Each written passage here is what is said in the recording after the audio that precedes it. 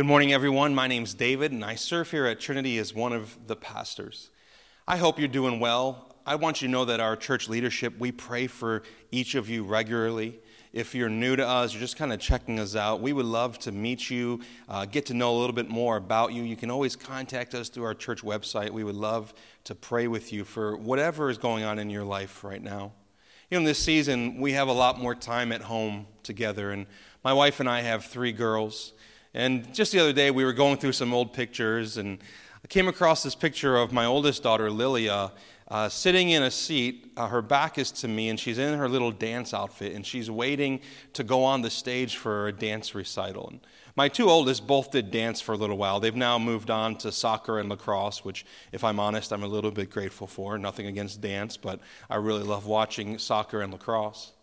And I remember going to these dance recitals, and they were young. They were 4, 5, 6 years old, and they'd be up on stage, and you go to these like 5-hour-long recitals, and your daughter dances for like 45 seconds of it, but it's worth it because it's so great to see them up there.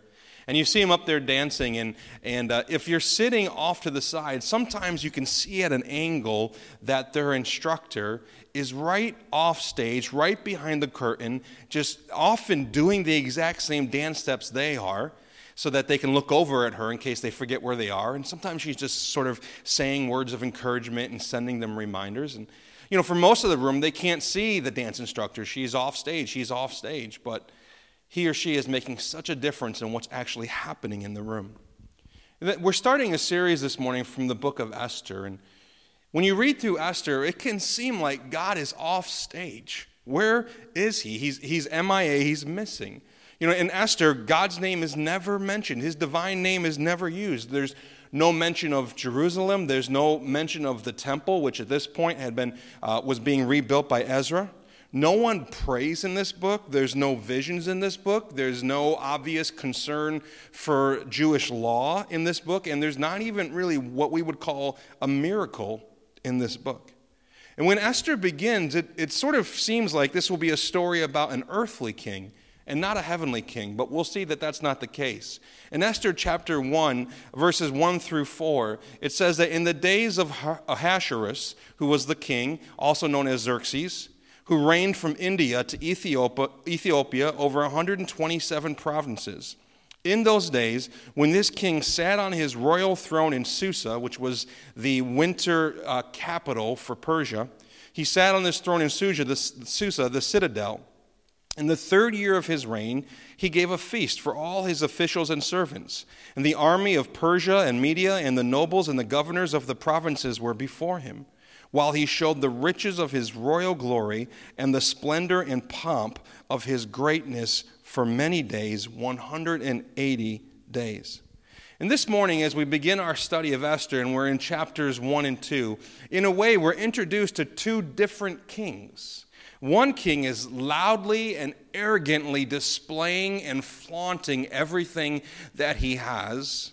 And then there's another king who's behind the scenes, off stage, quietly and faithfully at work behind the scenes. God at work. And this morning we're going to see that God is at work in 3 ways in these first 2 chapters, and really for all of the book of Esther. God is at work in the margins. God is at work in our mess. And God is at work in every single moment. First, let's talk about this idea that God is at work in the margins. You know, in this time of social distancing that we're all experiencing, where we have to be apart from each other and we have to physically distance ourselves when we go out to get groceries and do things that are safe and smart to protect our community, I find myself asking this question: when this is all done, what will never be the same? Some things will never be the same again. Many of you remember after 9/11 how things changed drastically when it comes to travel and going through airports. And still to this day, there are things in place that began back then. And there's things that are never going to be the same. And I wonder what those environments are. And there's 2 different events that I think of, and it's hard for me to imagine them ever really being the same again. But maybe they will. But one of them is sporting events. If you've ever been to an NFL game or a Major League Baseball game or a basketball game, they pack those seats. Those seats are so small. Those rows are on top of each other. And then once the game gets going, you get excited. You find yourself high-fiving and handshaking and hugging strangers that you didn't know before you walked into the arena or the stadium. And right now in this time of social distancing, I can't even think about that. And the other thing I think about is, what about concerts? Musical concerts, musical festivals, things like that, where everybody just packs in to this field or packs into this arena, and they're on top of each other, they're jumping all over the place. And when I've gone to music festivals, usually there's a main stage where the biggest name bands perform, and then there's these side stages where these up-and-coming smaller bands play. And there's good reason to think that this story of Esther is taking place on a side stage of history, not on the main stage, that this story is in the margins for two reasons: because of the people that the story is about, but also because of the person that the story is about. Let's talk first about the people that this story is about. God chose the Jewish people, the Hebrews, to be his covenant people. He blessed them to bless the world. He delivered them from Egyptian slavery. He led them through the wilderness. He gave them and led them to victory after victory in battle. He made them into a mighty nation under kings like Saul and David and Solomon. But they forgot him. And because of their unfaithfulness, they brought destruction upon themselves. First, they turned against each other, dividing into the 10 northern tribes called Israel and the 2 southern tribes called Judah, and essentially they engaged in civil war. Then the 10 northern tribes of Israel, they were dragged off into exile by Assyria in the late 8th century. And about 150 years later, in about 586 BC, Judah, the 2 southern tribes, falls to Babylon and King Nebuchadnezzar, who destroyed Jerusalem, destroyed the walls of the city, destroyed the temple, and dragged them into exile. And about 50 years later, the Jewish people get basically a new master, because Persia rises up and defeats Babylon. The Persian army, led by King Cyrus, comes in and they defeat Babylon. And now it's almost like the Jewish people have a new boss, a new master. But Persia has a different philosophy about how to handle people that they've conquered. Instead of wanting them to live with them, they allow them to go back to where they were living, but then they tax them and they require them to send money back. And this is why the king of Persia has sent Ezra back to Jerusalem, and he's been able to rebuild the temple.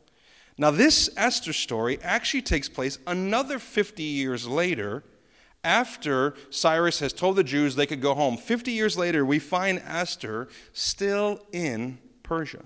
Now, a couple things about this Esther story. When does it happen? It happens 100 years after exile. You know what that means? Really, no one alive remembers what it was like to really be free and to be their own nation. It happens in Persia, where they still are being culturally assimilated. They've lost their identity and their sense of mission. And who is this story about? It's about the people of Judah who were dragged into exile, who did not return when they had the chance to do so, for lots of different reasons. And so almost certainly the question that haunted the Jewish people in Persia, the Jewish people that this story is about, is this question: are we still God's people? Are we still his covenant people? And I'm sure they thought that the real action, the real story, the real people of God were all back in Jerusalem, right? And we've been forgotten. The people felt like they were in the margins. But it's not just about the people that this story is about. It's about the person that this story is about, Esther. What's the two things we know about Esther? We know that she was a foreigner. She was living in a foreign land. But we also learned that she was an orphan. We don't know what happened to her mother and her father, but she was an orphan who was brought in by her cousin, Mordecai. Now, both of these things were disqualifiers. Foreign person, a refugee in a foreign land with no rights of a citizen, and an orphan with no one to speak for her, to take care of her. These are two disqualifiers that her life would never matter. It would never be much. She would never have a major role, no future, no hope. But God, here's what I love about our God. He sees people in the margins. When everybody else misses them, he sees them. Jesus said he didn't come for the healthy, he came for the sick. Jesus ate with the tax collectors and with the sinners. Jesus went to a Samaritan woman and spent a whole afternoon just speaking speaking truth and grace to this woman who was of a different race, a different ethnicity, and he loved her and he shared with her the truth. Jesus took the time to watch a widow give all that she had and put it into an offering. And Jesus said, let the children come to me, the children who are overlooked and of not value of worth. Jesus said, bring them to me. See, the world wants to define for you and me who is important, who is popular, who is worth your time, who has the most Instagram followers, who has the most money in the bank. This world wants to define for you and for I who's important and whether or not you are important. But here's what I love about Esther. That in Esther, God uses a person who must have felt like she was in the margins to rescue a people who must have felt like they were in the margins. God wants us to know that those in the margins matter. Now let me ask you this. Do you ever feel like you're in the margins? Like you're forgotten, overlooked, you don't matter? Maybe you feel like life has passed you by. Maybe in this season of quarantine, you really are feeling isolated and apart and wondering if anyone thinks about you, knows about you, cares about you. You're wondering, does God see? Does God care? I want to encourage you and I want to challenge you to believe today that you are not forgotten, that God is at work in the margins and he delights to reach into people's lives who feel like they're on the outside and do something amazing. How do we as a church, how do you as an individual view people who this world considers to be on the margins? We have to love them. We have to pursue them, find them, feed them, fight for them. I'm so thankful for the ways in which our church in this season is stepping up and giving generously, even in a difficult time, so that we can be part of feeding families in the Liverpool School District by partnering with the Liverpool Central School District, or feeding staff in the emergency rooms at St. Joseph's Hospital, or just meeting the needs of people in our community who reach out to us. This is our desire in our heart to reach people in the margins because God is at work in the margins. The second thing we see is that God is at work in our mess. And to really see the mess in Esther's chapter 1 and 2, we have to look closer at two events. And the first thing we have to look closer at is this party that I read about earlier. You know, I know during quarantine, extroverts like myself, we're going crazy. We're missing people. We're missing parties. We can't wait. You know, for an extrovert, there's no such thing as a party that is too long. For introverts, there's no such thing as a party that's too short. And this story opens with a party. And this, by the way, is an amazing party in an amazing palace with incredible food and drink. One of the books I read said that the palace at Susa was a stunning display.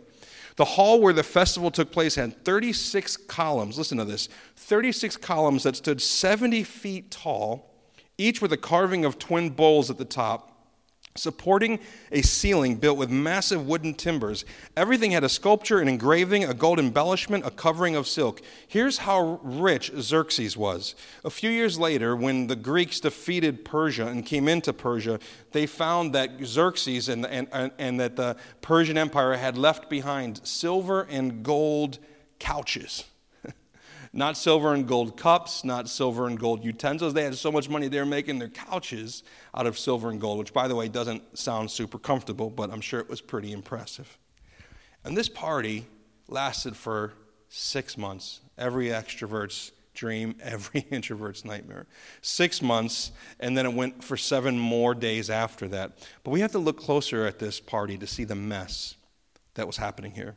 First off, this party was a war council. What Xerxes was doing was he was raising support, fundraising and friend-raising, raising support for an upcoming campaign against the Greeks. Actually, some of you will find this very interesting.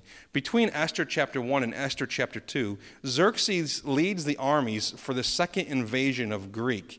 And it's in this battle that there comes a moment where the pathway into Greece goes through this small passway, and there's 300 Spartans who stand and hold their ground. And that's where the movie and the story and the legend of these 300 Spartans comes from that maybe you've heard of. This is the king who fought against those Spartans between Esther chapter 1 and Esther chapter 2. When you look closer, you see this is about a war. This is about violence. This is about dominance. This is about destroying other nations.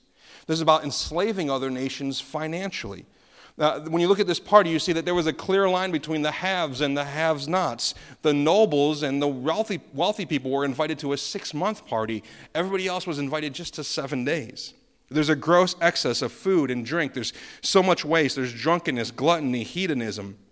There's an abuse of power and position. There's slavery and prostitution. And the treatment of women in this society, in this culture, and in this story culminates when the king, who was, according to the passage, verse 10 of chapter 1, he was merry with wine, which means he was blasted, he was drunk. He commands some men, too, I'm reading from verse 11, to bring Queen Vashti before the king with her royal crown in order to show the peoples and the prince her beauty, for she was lovely to look at. Now, we don't know exactly what he wanted her to do or how he wanted her to appear, but there's a lot of thought that this was a very difficult, that this would have been a very humiliating, denigrating thing for Queen Vashti. Verse 12 says, she refused to come at the king's command, and at this the king became enraged, and his anger burned within him. What did he do? Well, he got all his advisors together, who happened to be all men. He banished her. He sent a warning out to all women in the land to not disrespect their husbands. And then he decided to have a beauty pageant to choose his next queen, his next wife. This is a mess. So we look closer at the party. Now let's look closer at the beauty pageant. Listen, these women had no choice with this beauty pageant. They had to go. They had no voice. They just waited around for their turn. And they had no future. Do you know that when a woman back then was put into the king's harem, which meant basically she was available to him for his pleasure and for his use, she could never leave. No, she could never be with another man. She could never have a husband. She could never have a family of her own. She could never have kids outside of the king's castle, out of the king's rule. And so these women had no choice, no voice, no future.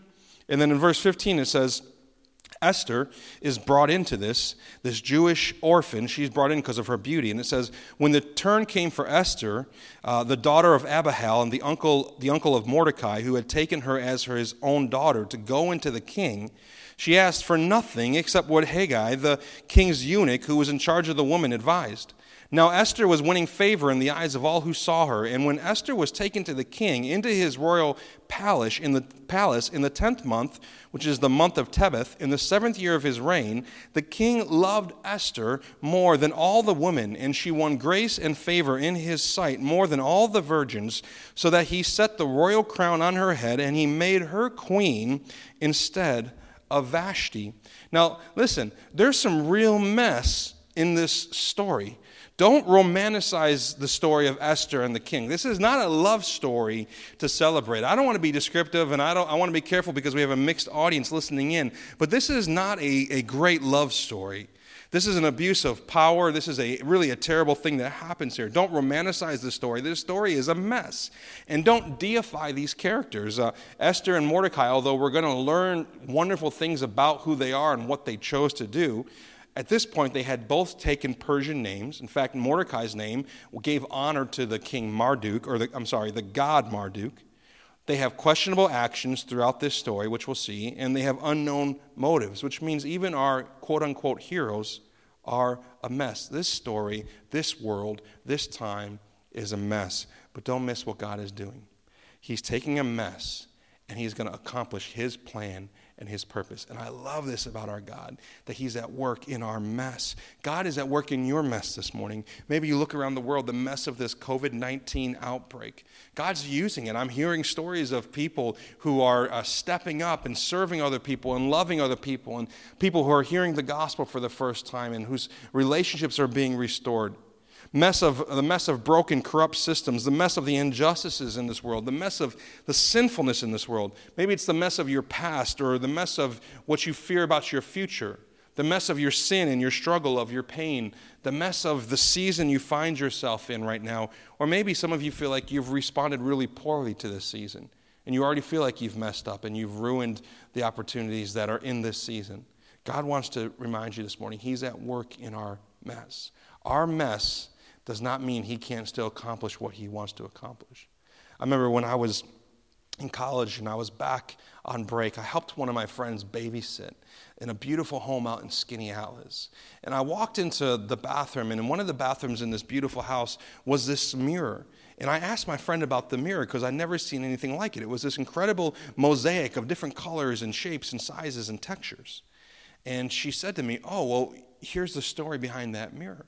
This mom, as her 4 children were growing up, every time they broke something in the home, she would take the pieces and she would set them aside. And she made this mirror out of all the things they broke, out of all the things they messed up. And I thought, what an amazing thing to grow up in a home where even your mistakes have a purpose. And that's exactly what God offers us, to be in a story where even our mistakes and even the mess can have a part to play in his purposes. I think of that mother when her son would run into the kitchen and knock over a vase and it would fall on the ground and he would be so sorry and maybe ashamed and he'd be trying to cover it up so she wouldn't see it. And she'd say, hold on, let me look. And she would get down and she would look at the different pieces of the now broken vase and she would grab one piece and she would hold it up and she would look at the kid and she would say, I can use this. I can use this. God can take the things of your life that you're trying to hide, the mess of your life, and he can use it because he's a God at work in our mess. And then lastly this morning, God is at work in the margins, God is at work in our mess, but God is also at work in every moment. During this time of this COVID-19 outbreak where we have so much time at home, I'm trying to challenge my daughters to do new things and to learn new things. And my 9-year-old Caroline all of a sudden has an interest in the guitar. And so we got her this little small guitar, and she's already knows 5 or 6 chords, and she's learning. And it brought me back to when I was a 9th grader, and I first picked up the guitar. It was my mom's guitar. It was up in the attic of our house, and I just picked it up and began to play it. I never knew how much that moment would change the course of my life, where I went to college, and I studied music, and I played in bands, and I recorded songs, and I wrote songs, and I never knew in that moment how much it would mean. And isn't it impossible to know on the front end how much any given moment will change the course of your life? But the end of Esther chapter 2, there's this moment that doesn't seem significant, but God's at work in this moment, and it's going to lead to the biggest turning point in the story that we'll get to in a few weeks. In Esther 2, verse 21, it says, in those days, as Mordecai, this is Esther's cousin, was sitting at the king's gate, Bigthan and Teresh, 2 of the king's eunuchs who guarded the threshold, became angry and sought to lay hands on the king. These guys tried to come up with a plan to destroy the king. And this came to the knowledge of Mordecai. He overheard this. He told it to Queen Esther, and Esther told the king in the name of Mordecai. When the affair was investigated and found to be so, the men were both hanged on the gallows, and it was recorded in the book of the Chronicles in the presence of the king. So Mordecai overhears a plot. We're going to see later how big of a moment this is. We can't see certain things now, but God sees all. You know, there's so many things in the story of Esther that just happen to happen. They seem like happenstance.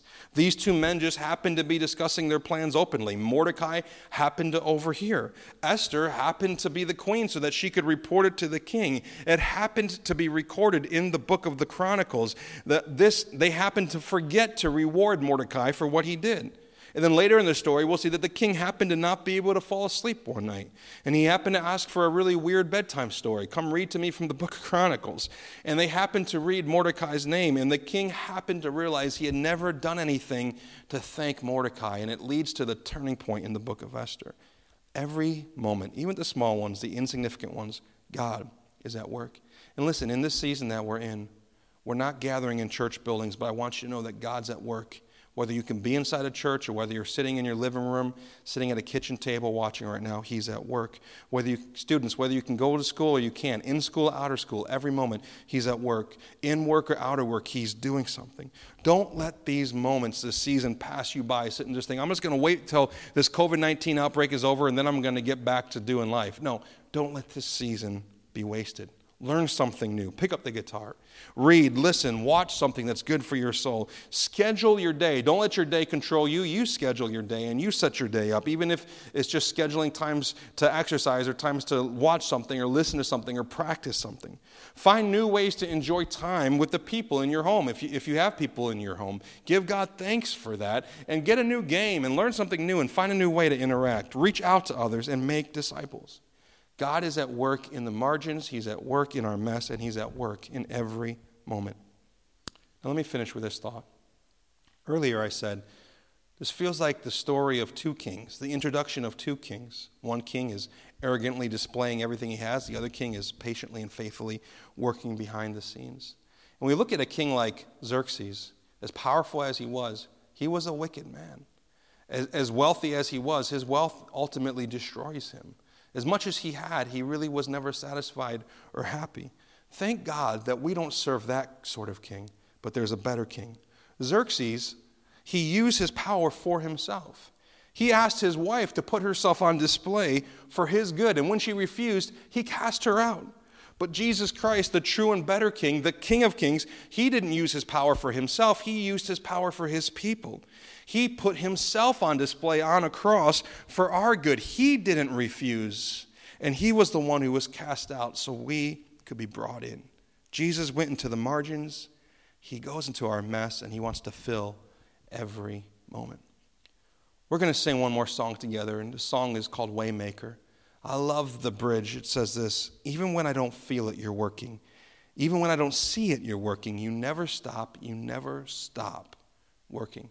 As we sing together, would you think about your life? Say, God, even if I feel like I'm in the margins, even if I feel like I'm in a mess, even if moments are passing me by that don't seem to have meaning or purpose, help me to know and believe that you're always at work.